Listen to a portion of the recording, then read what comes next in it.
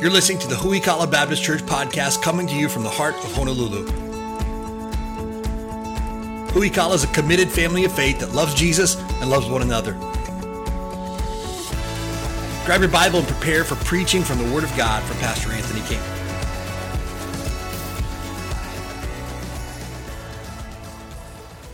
Turn your Bibles to Luke chapter number 5. We're continuing our series through our New Year's theme, Launch Out. Today we have some super cool Launch Out stickers that are available on the guest services table as you go out today. Grab one of those if you would today. Really good stuff. I used to collect stickers as a kid, and so when I got to be a grown-up, I just started making my own stickers. And so grab one of those on your way out and put it somewhere where it reminds you to live this year by faith. Luke chapter 5 is where we're at. We're going to spend probably 3 more weeks here in this passage of Scripture, and then we'll head back to the book of Ephesians. Last year, we were going through the book of Ephesians verse by verse. We're going to finish that up in just a few weeks. And so until then, we'll be in Luke chapter 5 here. Luke chapter 5, we're going to start in verse number 1. It came to pass, as the people pressed upon him to hear the word of God, he stood by the lake of Gennesaret and saw 2 ships standing by the lake, but the fishermen were gone out of them and were washing their nets. He entered into one of the ships, which was Simon's, and prayed him that he would thrust out a little from the land. And he sat down and taught the people out of the ship. Now when he had left speaking, he said unto Simon, Launch out into the deep and let down your nets for a draught. And Simon answered and said unto him, Master, we've toiled all night and have taken nothing. Nevertheless, at thy word, I will let down the net. When he had this done, enclosed a great multitude of fishes, and their net brake. They beckoned unto their partners, which were in the other ship, that they should come and help them.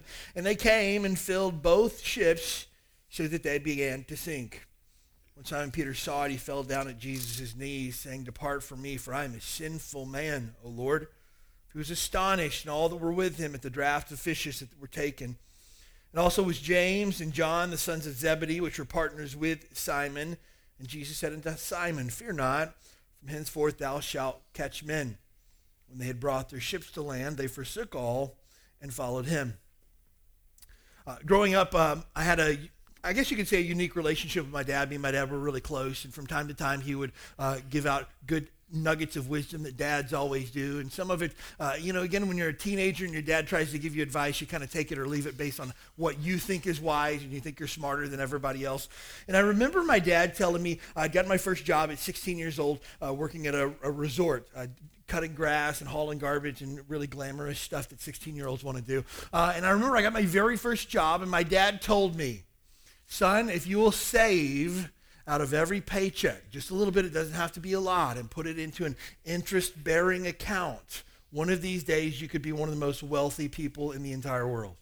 My dad began to explain to me how compound interest worked and things like that. And he said, if you put away $20 a week at your age, at 16 years old, and you continue to do that, and he started doing some back-of-the-napkin math for me. He says, now, if you were able to put away, let's just say $50 a month or $100 a month, or every time you got paid, you put back something, at the end of your days, you will be fabulously wealthy. Now, trying to tell a 16-year-old that at 60 years old they'll be fabulously wealthy doesn't really register with anybody. I want to be rich like now, right? And so, as my 16-year-old wisdom, I decided I'm not going to put any money back for savings in the future. I'm just going to blow whatever I have, because all we have is today, and so I want to enjoy today. I don't want to enjoy 60 years from now.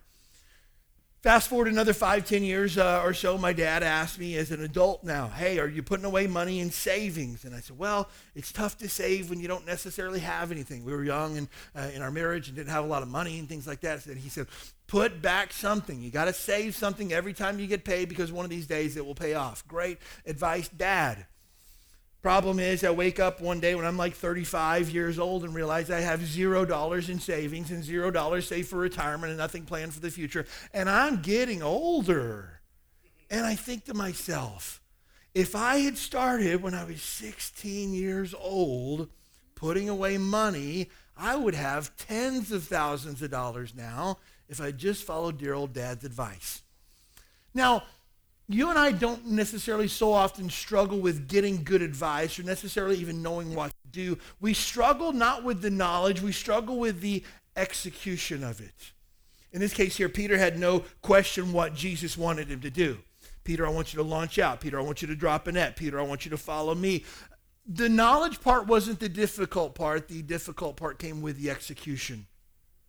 Oftentimes, pastors will make fun of Peter because Jesus was walking on water. He told Peter, Peter, if you believe that I can catch you or I can sustain you, step out of the boat and walk to me. And Peter got out of the boat and began to walk on water, the only person other than Jesus to walk on water. Began to walk on water to Jesus, but he got scared and he took his eyes off of Jesus and he began to sink. And we sometimes as pastors like to point out Peter's lack of faith and not trusting Jesus and how he began to sink. But out of the 12 apostles that were in the boat, Peter was the only one that got out. Peter was the only one who ever actually took the first step of faith. Everybody else knew what Jesus was going to do, but didn't necessarily trust him to the same degree that Peter did. You see, we must not necessarily get hung up on the knowledge of what to do, but the execution. If I were to tell you today that you need to be in God's Word on a daily basis, you don't necessarily, that's not new information to most of you. You need to spend good quality time in prayer with your Heavenly Father on a regular basis. That's not news to most folks in this room. Hey, you need to walk with Jesus every single day and make life decisions that would please and honor your Heavenly Father. That's not news to a lot of us, and the question becomes then, why don't we do it? Why do we struggle with that? If we know that we should live a life of faith, if we know that we should launch out by faith, trusting God for great things to come, why don't we do it, and how do we fix it? That's what we're taking a look at this morning. As you take a look at this passage of Scripture, one of the reasons why we don't launch out is because, first of all, it's not convenient. At 16 years old, you couldn't tell me that putting away money one day would pay great dividends for me. It wasn't very convenient. Because I made my very first job, I was rolling in cash. I made $4.25 an hour. Big money, big money. And on the holiday weekends, every now and then, I would get time and a half overtime. We're talking $6.75 an hour. I mean, it was just the most money I'd ever seen in my entire life. And the idea that I would take $20 of my hard-earned money, mind you, that was almost 4 hours worth of work, and set that aside every payday just didn't make sense to me. It wasn't very convenient. If I tell you that by launching out in faith this year, trusting God that he's able to do exceeding abundantly above all that you ask or think, most of us would look and go, that's not really convenient right now. It's not comfortable right now. Luke chapter 14. Turn your Bibles, if you would, over to Luke chapter 14. We're already there in this passage of Scripture in Luke. A few pages over to the right, Luke chapter 14.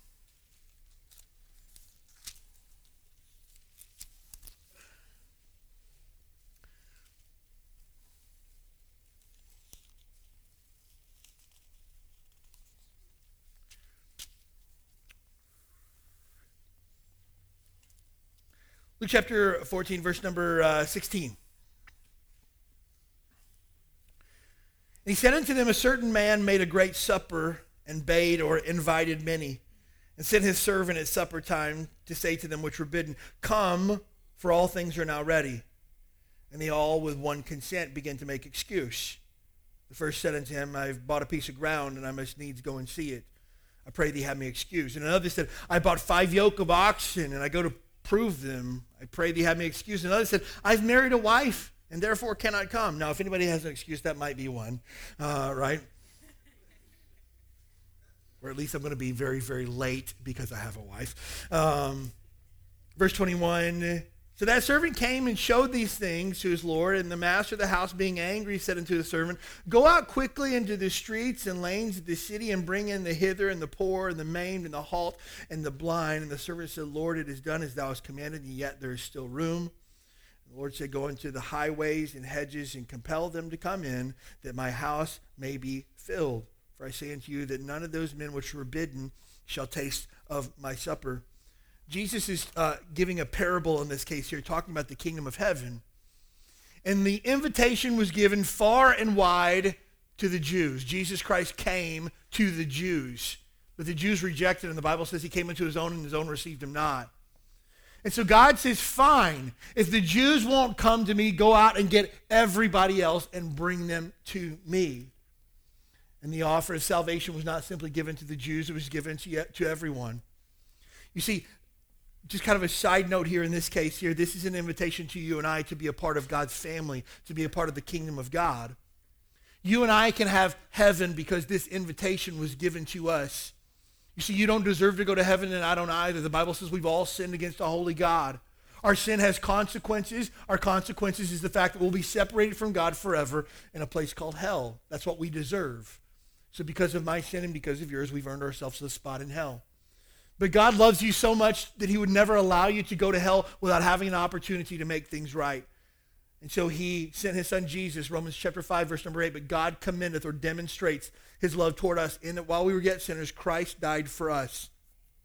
I was supposed to die and go to hell, but Jesus died in my place. That's what Romans chapter 5 says. God loves you, God loves me so much that he sent Jesus to die for our sins. I was supposed to pay, but Jesus paid for me. But you've got to make a decision for yourself. You must accept the gift of eternal life that's given unto you. You see, there must be a time in your life where you have accepted the gift of eternal life from Jesus. The Bible calls that being saved or born again. And it requires that you repent or turn from your sin and turn to Jesus to receive that gift. If you've never received that gift before, know this: when you die, you will go to hell. The Bible is very clear on that. Jesus says in John chapter 3, no man shall see the kingdom of God unless he is born again. You must be saved. And friend, if you're here today and you are not saved, let today be the day that you accept that gift of eternal life, that you accept the forgiveness of sin, and make Jesus Christ your Lord and Savior. Today is your day. This is your opportunity. Most of the folks in this room, I know your story about how you've accepted Christ as Savior. And God is asking you today to launch out by faith to make this one of the best years you've ever had in your entire life, to trust him more than you've ever trusted him before, to believe more than you've ever believed before. But that requires a commitment on your part. You see, in this case here, many people were invited, but everybody had an excuse. I can't, I'm really busy. I bought a piece of land and I need to go see it. I bought some oxen and I got to take them out for a drive. I got a wife and I just can't come. Everybody had an excuse. And let me just tell you this, all of us have an excuse to stay in the boat in the comfortable waters. Every single one of us does. I was talking with a friend yesterday and I encouraged him to be a part of discipleship. Our discipleship kickoff is coming up in February. It's one of the best things that God has ever given us is the opportunity to learn about him with another Christian. And so one of the ways that we do that is you sit down with another Christian over 14 weeks and you just study the Bible together. And you have somebody that's a little bit further down the road than you are teach you and train you in what the scriptures say and how a committed follower of Jesus is supposed to live. And we do that about 3 times a year. We do that about 14 weeks long that it is. I said, I'd encourage you to sign up for discipleship and commit to learning what it means to follow Jesus. And he says, I know, but I'm leaving in a few months in June where our family's supposed to move to the mainland. I'm not going to be able to maybe commit as much time as I want to. I said, commit whatever you can to it. There will never be a good time to follow Jesus. Let me just tell you that. We'll always have an excuse.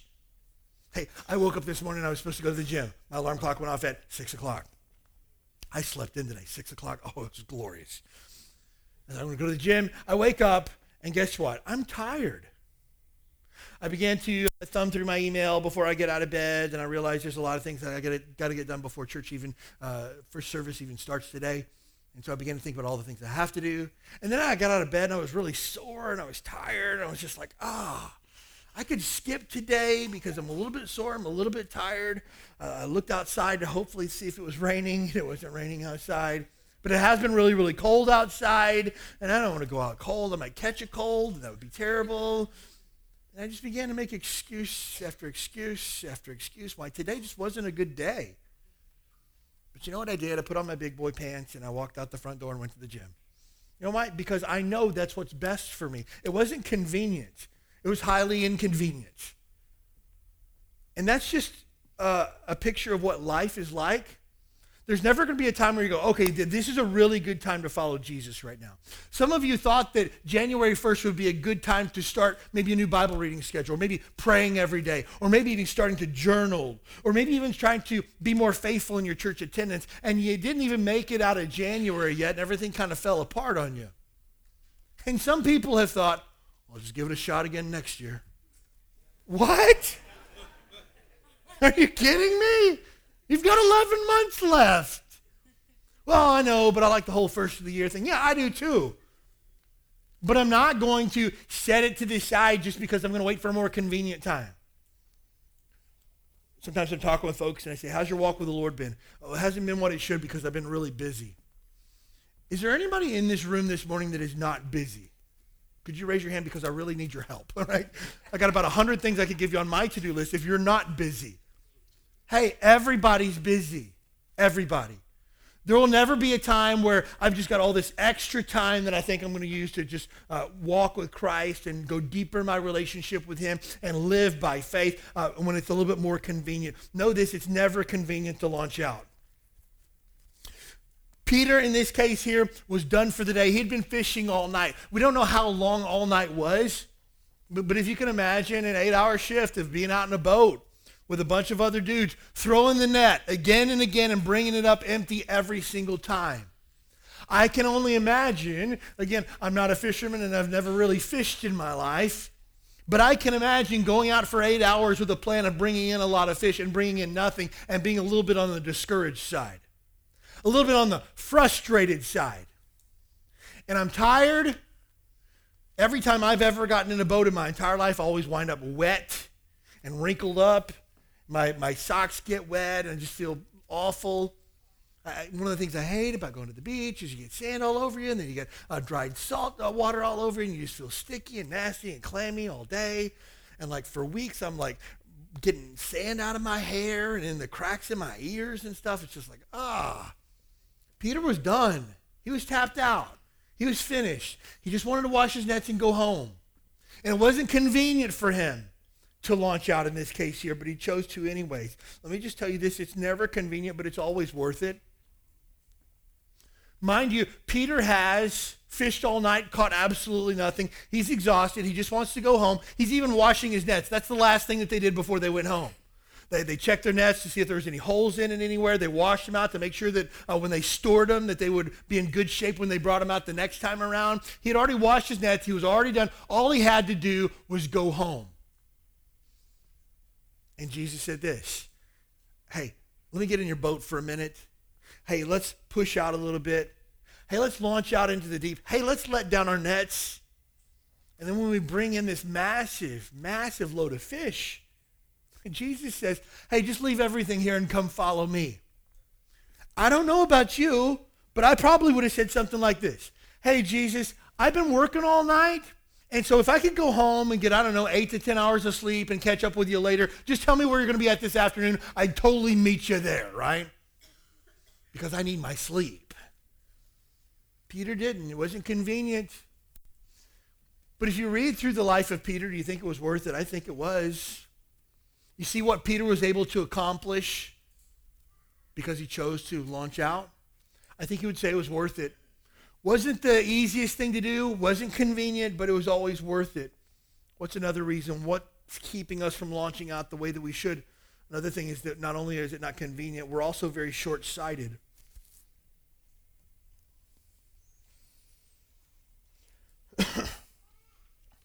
We tend not to think about what's going to happen in the future.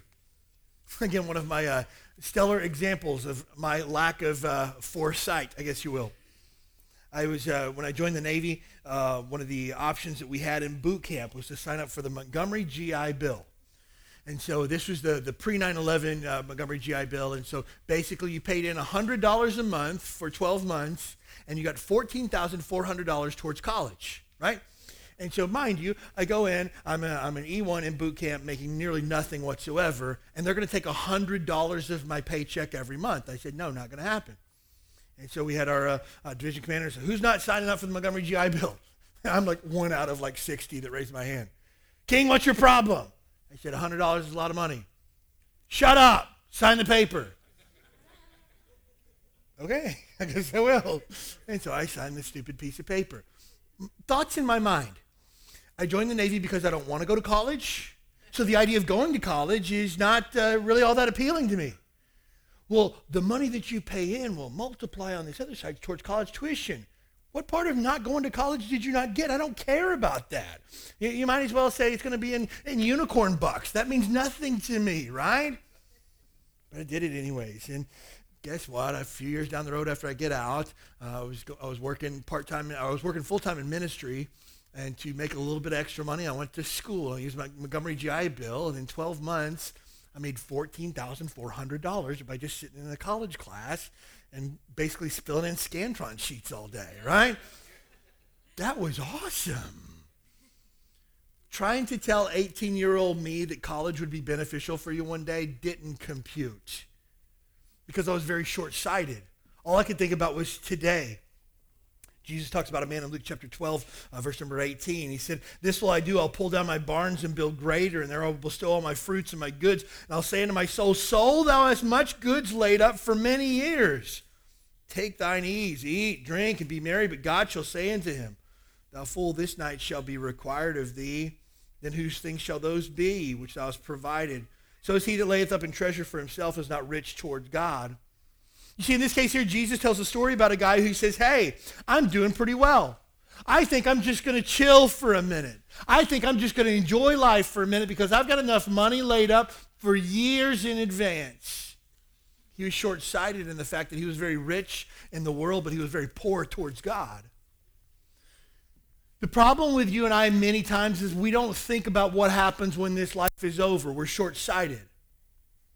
One of the things that I do through our premarital counseling when I'm talking with married couples is I talk to them about life insurance.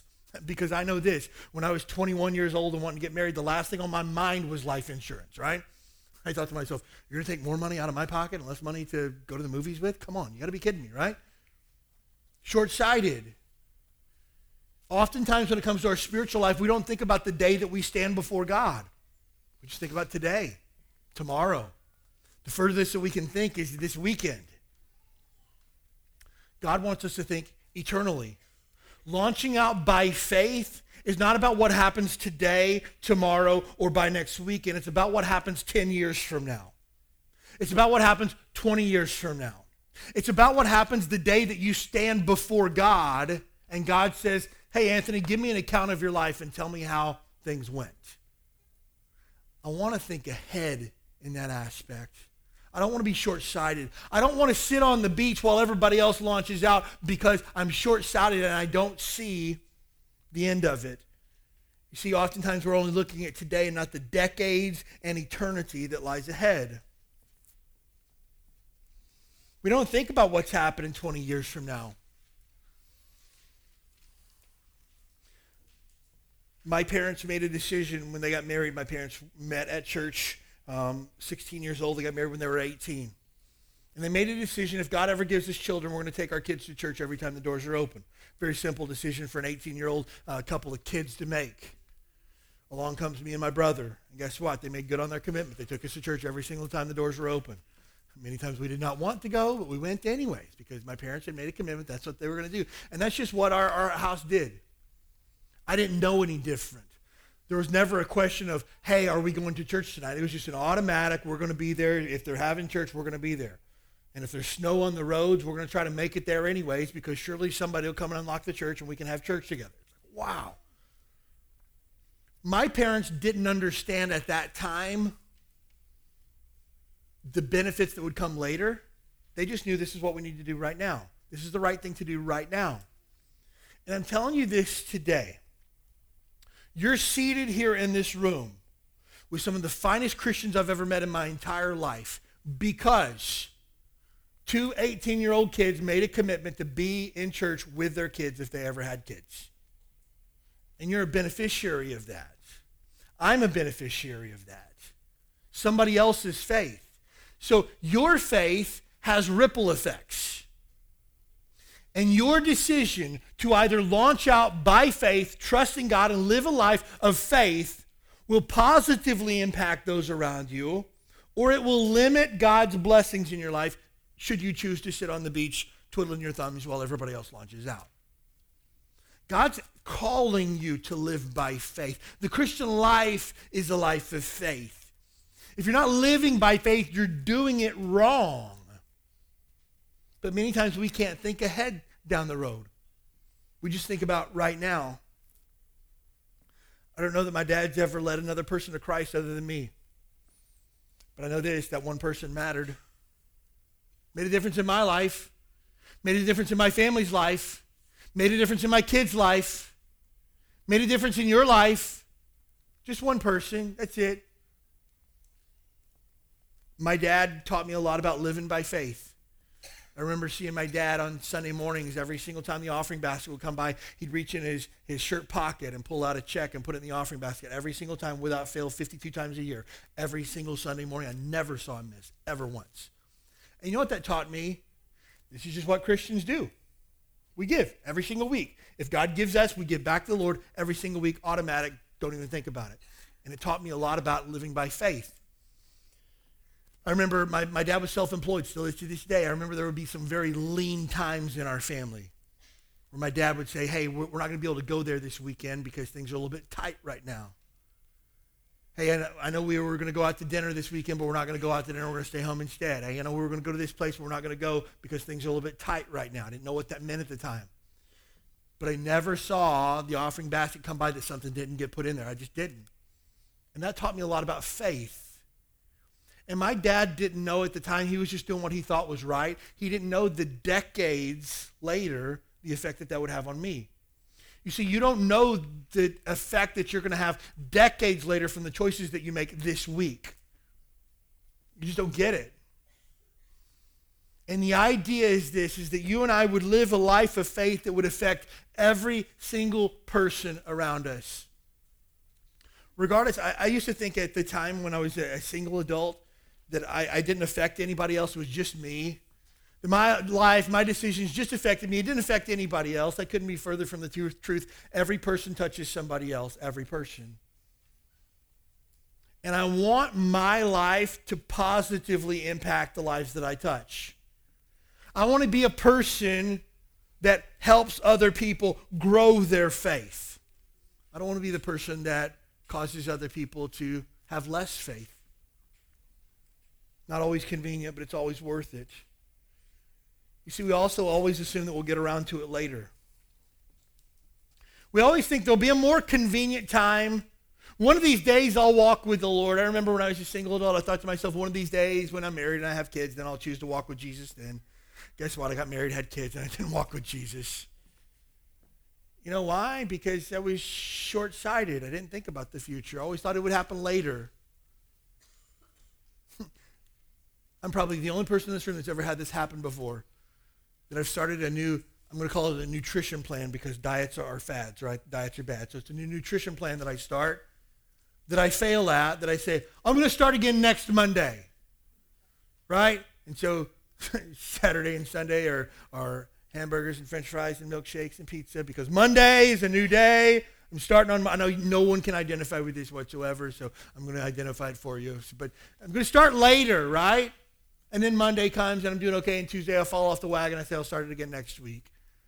Why? Because we say, hey, I'll get around to it one of these days. I'll plan for the future one of these days. I'll start walking with the Lord one of these days. When I'm older and wiser and after I've gotten everything out of my system, then I'll start walking with the Lord. Then I'll start saving for retirement. Then I'll figure out about life insurance in the future. One of these days, just not right now. But let me tell you this. I can tell you by experience. You're going to wake up one morning, you're going to be 40 years old, and you're going to wonder where your life went.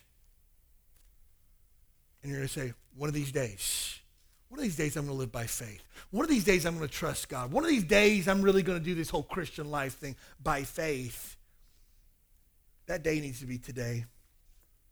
Why else do we not launch out? Oftentimes we're not willing to pay the price. I know what it costs to follow Jesus, and I just flat out don't want to do that.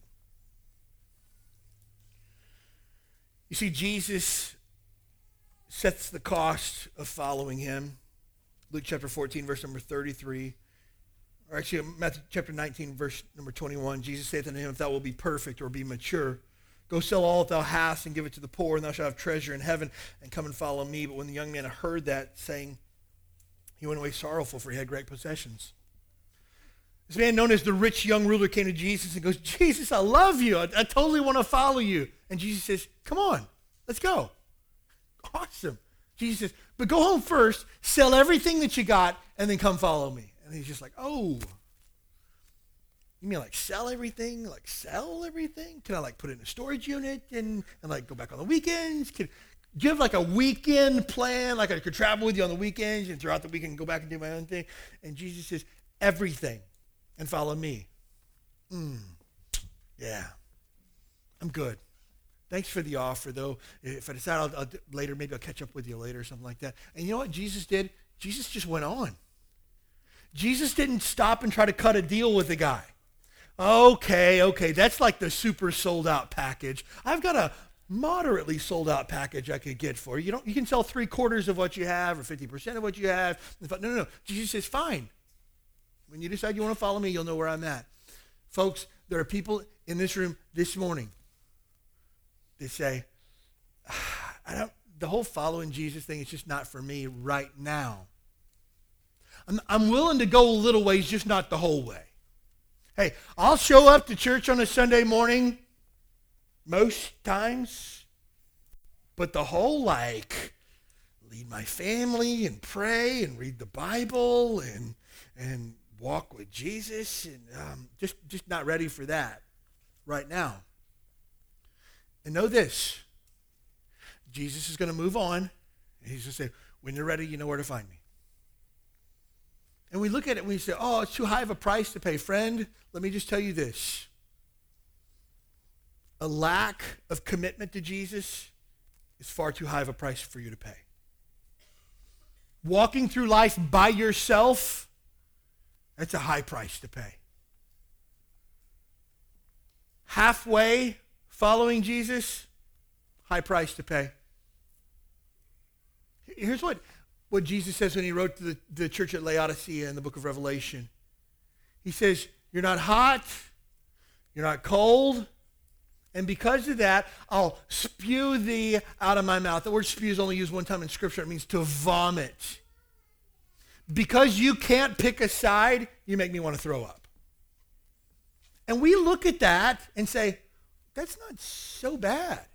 Oftentimes I ask people, on a scale of 1 to 10, how would you rate your Christian walk, with 1 being awful, terrible, don't even love the Lord, to 10, if I were any closer to God, I'd be in heaven right now because it's so good.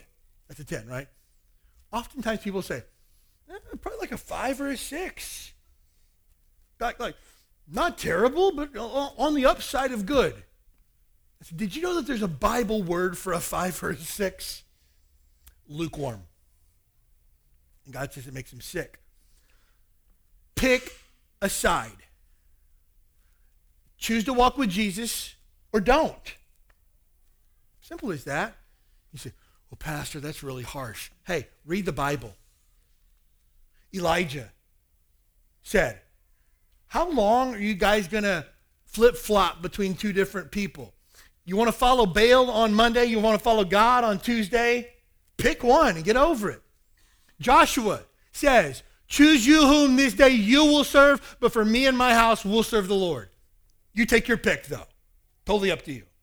There's never a place in the Bible where casual, lukewarm, wimpy Christianity is commended. You're doing okay. Great job. What's always commended by God is faith. 100% of the time. And I'm not saying that every single person has to pack up everything that you have and move to the mission field this afternoon. I'm just talking about being a real follower of Jesus. And for some of you, that's a launch out step because you've never done that before, or it's been a really long time since you have. But I'm telling you, that's where the good stuff is found. We're not willing to pay the price. Let me just tell you this, self-sacrifice is the price of admission for a true disciple. Jesus says, you can't be his disciple unless you give up everything. And oftentimes, I've seen people who are looking and they go, hey, I can't pay it. I don't want to pay it. Following Jesus means I've got to give up X, and I'm just not ready to give up X yet. Then that will keep you from God's best in your life every single time. Luke chapter 14, verse 33, so likewise, whosoever he be of you that forsaketh not all he hath cannot be my disciple. Hey, I didn't say it, Jesus did. If you're not willing to give up everything, you can't follow him. Again, you say, well, that's pretty harsh. talk to Jesus about it. Again, there's not a low barrier of entry for Christianity. There is in the fact that Christ has paid the price for you. But committed followers of Jesus requires a commitment. Being a disciple of his is always worth it. Having faith is always worth it. Why else don't we launch out?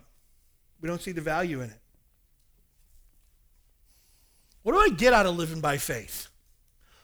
What's in it for me? If I've got to give up everything that I have in life, everything, to follow Jesus, what's in it for me?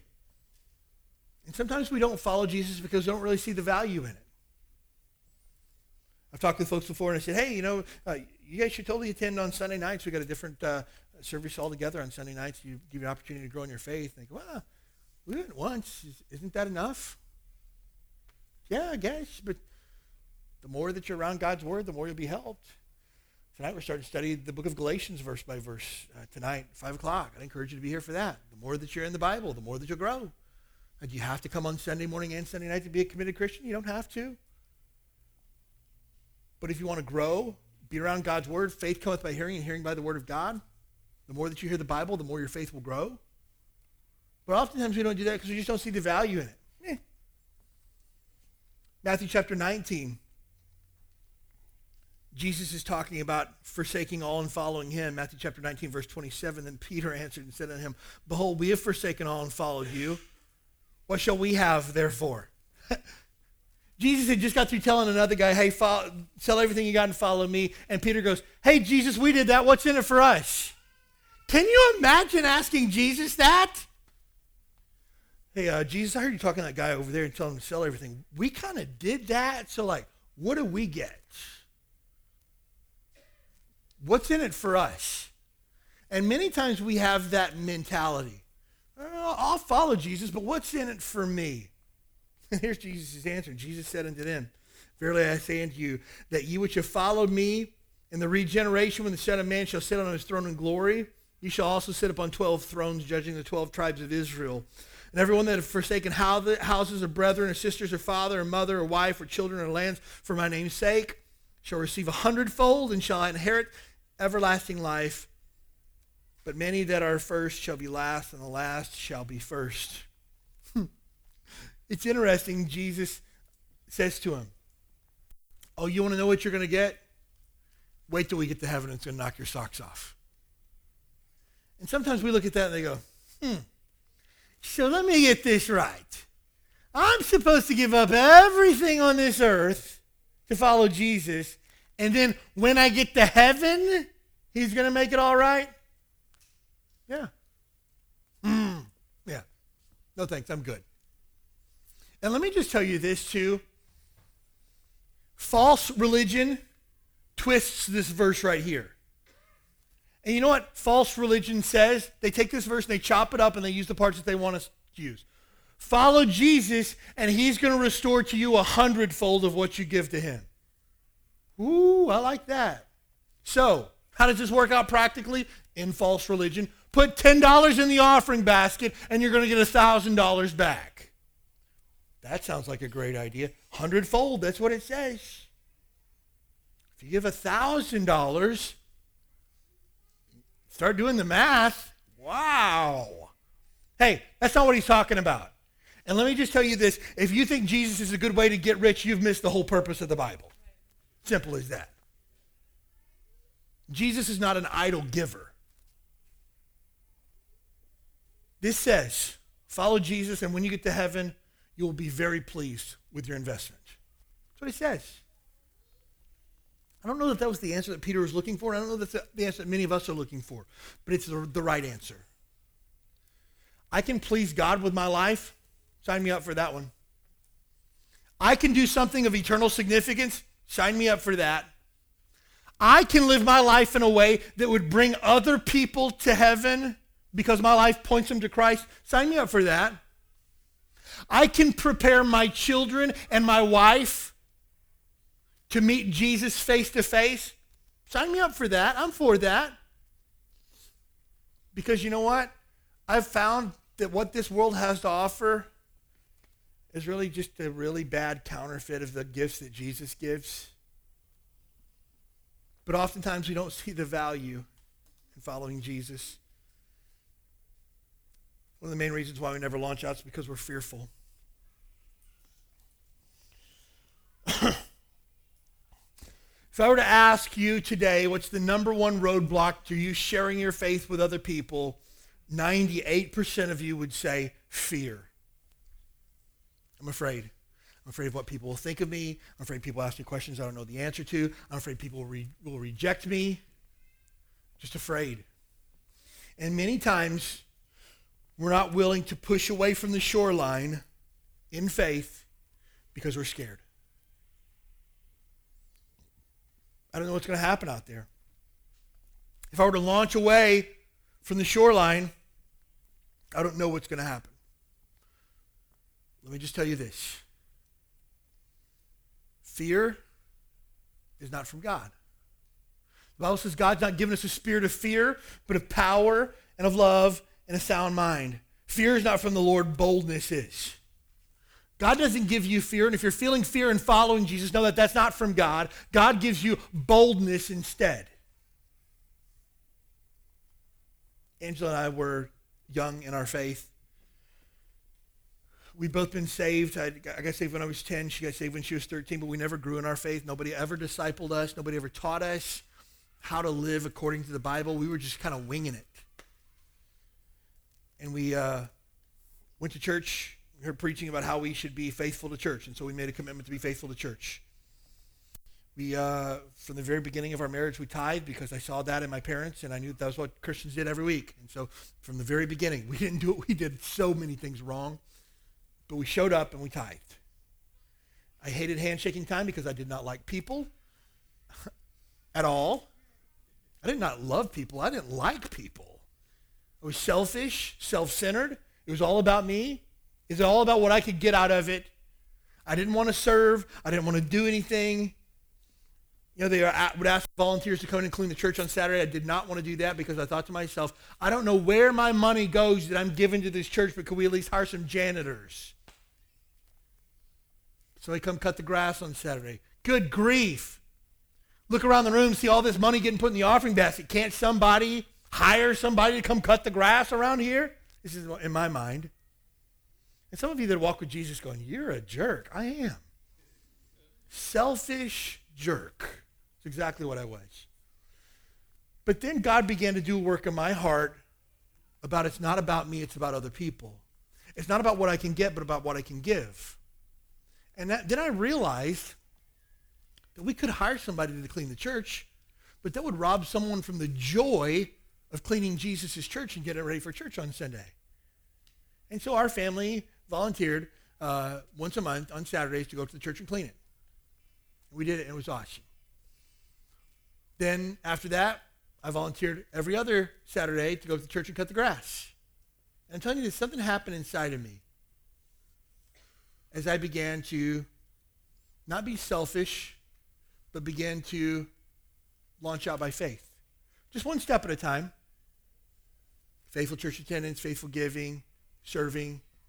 Had the opportunity to teach a teen Sunday school class. That was a lot of fun. Had the opportunity to teach a kids Sunday school class. Not so much fun. And just more opportunities we had to be able to serve. And then we got to the point where we said, I don't know if God could ever use somebody like us, but in the event that he could, we would want to be ready. And so we decided to go to Bible college. People said, what are you going to do with your life? I don't know. Maybe be missionaries one day. Maybe, I don't know, be a Christian school. I don't know. I just know that I want God to use my life. And we went to Bible college to the middle of the desert in California, a sight unseen. Never even been there. Didn't know anybody there. Nobody met us at the airport. Just faith. And let me just tell you this. Our life has just been one step of faith at a time. It's one day at a time by faith. There's no place for fear in the Christian life. Oftentimes people say that fear is the opposite of faith. That's not true at all. Faith is choosing to act in spite of our fear. Sometimes people are scared and they say, oh, this must not be faith if I'm scared. No, faith, it's okay to be scared, but I'm going to do it despite my fear. I don't know that there's ever been a time in my entire life where I've shared my faith with someone that I wasn't fearful. But I did it believing that God would do all the work for me. I just had to show up. You see, it's not about being fearless. It's about choosing to act instead of fear. That's what faith does. So, why launch out? Launching out is where I find the greatest joy. I'll find temporal happiness in the things that the world has to offer. New vacation, new trip, different car, new experience, a good meal. Man, Angela and I went to the North Shore on Friday, and I had a grilled chicken burrito. And I'm not a big into like Mexican food, but just a big, huge burrito filled with nothing but grilled chicken. It was awesome. I ate the entire thing. It's like the size of my forearm. Oh, it was so good. And when I finished, I said, bring me another one of those. Oh, it was so good. And I was so happy in that moment. I thought to myself, oh, this is good. I thought to myself, here I am. I'm in Hawaii. I'm on the North Shore. I just had 2 burritos the size of my forearm. Life is good. And then I began to drive home. I thought, man, should not have had that second burrito. Oh, man. And what once brought me such great happiness now brought me great sadness. This is life. When I launch out by faith, what's waiting for me out there in the deep water that I can't see is joy. It's where the good stuff is at. It's what my heart longs for. It's what my heart desires. Launching out is where I find the greatest contentment. When you begin to live your Christian life by faith, believing that God is who he says that he is, living your life according to the word of God, and seeing God at work in your life, you will find this is what you were created for. This is where you find fulfillment and contentment. This is where the good life is found. Not to say you won't have problems, not to say that trials won't come, because they certainly will. I promise you that. But launching out is where you will find the greatest contentment in life. And when you live the Christian life by faith, 100%, you'll say, this is good. I don't know why I didn't do this sooner. Because God is faithful and he's trustworthy. Launching out's where I find Jesus. Jesus here was at the Sea of Galilee. He would come back here several times throughout the Gospels if you read through them. But you know what? When Peter had the decision to make, when Jesus says, hey, Peter, leave your nets here and just come follow me, Peter had to make a decision. Would he go to where Jesus was, or would he stay wherever was comfortable? He just got a really good haul of fish. He's okay for a little while. Hey, all of his friends are here. He's got a boat here. But that wasn't where Jesus was. When I launch out by faith and live by faith, that's where I find Jesus. That's where I find the good stuff. So how do we fix it? Let me just tell you this. When it isn't convenient, choose to launch out anyways. Simple as that. If you're waiting for a good time to follow Jesus, it's never going to come around. Wait until my schedule clears up at work. Wait until things die down at the house. Wait until the kids get over this sickness that they have. Wait until the end of football season. Wait until the end of my kids finish Little League basketball. Hey, look, I don't know about your kids, but my kids will forever be in sports until the day that they die, right? We've always got practice for something, meeting for something. We got to show up for something. There'll always be homework for your kids. We've always got a reason to not do it. But I love it when people say, hey, Pastor, I'm choosing to launch out. It's a crazy time in my life right now, but I believe that God's able and I'm willing to do this by faith. Launch out anyways. Next, take an eternal view of your life. Realize that you're going to die one day and you need to leave something behind. And I'm not talking about money. I'm not talking about property. I'm not talking about jewelry. I'm talking about leaving a legacy of faithfulness. One of the greatest gifts that I've ever given to my family is my faith. When I'm dead and gone, I don't have a lot of material possessions that my kids can fight and argue over, but I will leave to them my faith. This was important to me, and I want you to have it. It'll change your life. I need to think with an eternal view. What can I do this week that will matter for the cause of Christ, for eternity, not just get me ahead and where I'm trying to go this week? Next, be willing to pay the price, whatever it is. Hey, many of you in this room, God's never going to ask you to pack up your family and go to the mission field. It's not. He might ask you to bake a plate of cookies this week and take them to a neighbor, though. He might ask you to be a real deal Christian in your workplace this week. That might be launching out for you.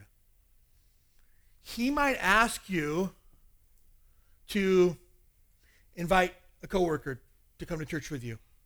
Hey, Easter Sunday is weeks away. He might ask you to make a big deal and invite everybody in your office to Easter Sunday, everybody on your street to be your guest in church. I don't know. But whatever the price is, I'm telling you this, pay it. It's worth it. Next, focus on the eternal value of Jesus. Everything else is a counterfeit. I read a good quote several months ago by, I believe it was Charles Spurgeon. He said, discernment is not understanding right from wrong. It's discerning right from almost right. I thought, man, that's so true. Many times we chase things in this life that we think are the good things. And we don't chase the God things. Well, isn't it good that I can take care of my family? Definitely. Isn't it good that I can provide for my family? No doubt about it. But don't let that be what drives you in life. Let the glory of God be what drives you. And realize there's something greater than what we see. Final thought, when you're fearful, launch out anyways. God will meet your obedience with his provision 100% of the time. I don't know what your launch out step is. Maybe it's being the man that you need to be for your family. Maybe it's faithful church attendance for you. Maybe it's discipleship. Maybe it's just getting out of your seat on a Sunday morning and finding a first-time guest and saying, I'm really glad that you're here this morning because that terrifies you. I've been there before. Maybe it's joining a connect group and having to sit with a group of other believers on a Wednesday night and pray with them. Maybe that's just blows your mind, the thought of having to do that. Maybe it's studying the Bible together. Maybe it's learning how to share your faith better. Maybe it's being baptized. Maybe it's beginning to give faithfully. Maybe it's beginning to tithe and trusting that God can make it all work. I don't know what your launch out step is, but I know this. We can no longer be Christians that are comfortable living faithless lives because that doesn't please God. So I'm going to challenge you. There's 1,000,001 excuses not to launch out. 1,000,001. You find that in the Bible. Hey, just bought a piece of land, bought some oxen, just got married, can't do it. But there's one good reason to. Jesus is worth it. The most important thing in the world is if you're here today and you do not know for sure that you're a child of God, hey, your first step, you can't even get in the boat to launch out until you first know that your sins are forgiven and that heaven is your home. After that, it's going to be the ride of your life, living by faith with Jesus. I promise you that. For those of us that are here today and that are children of God, let's live by faith this week in a way that honors and pleases the Lord.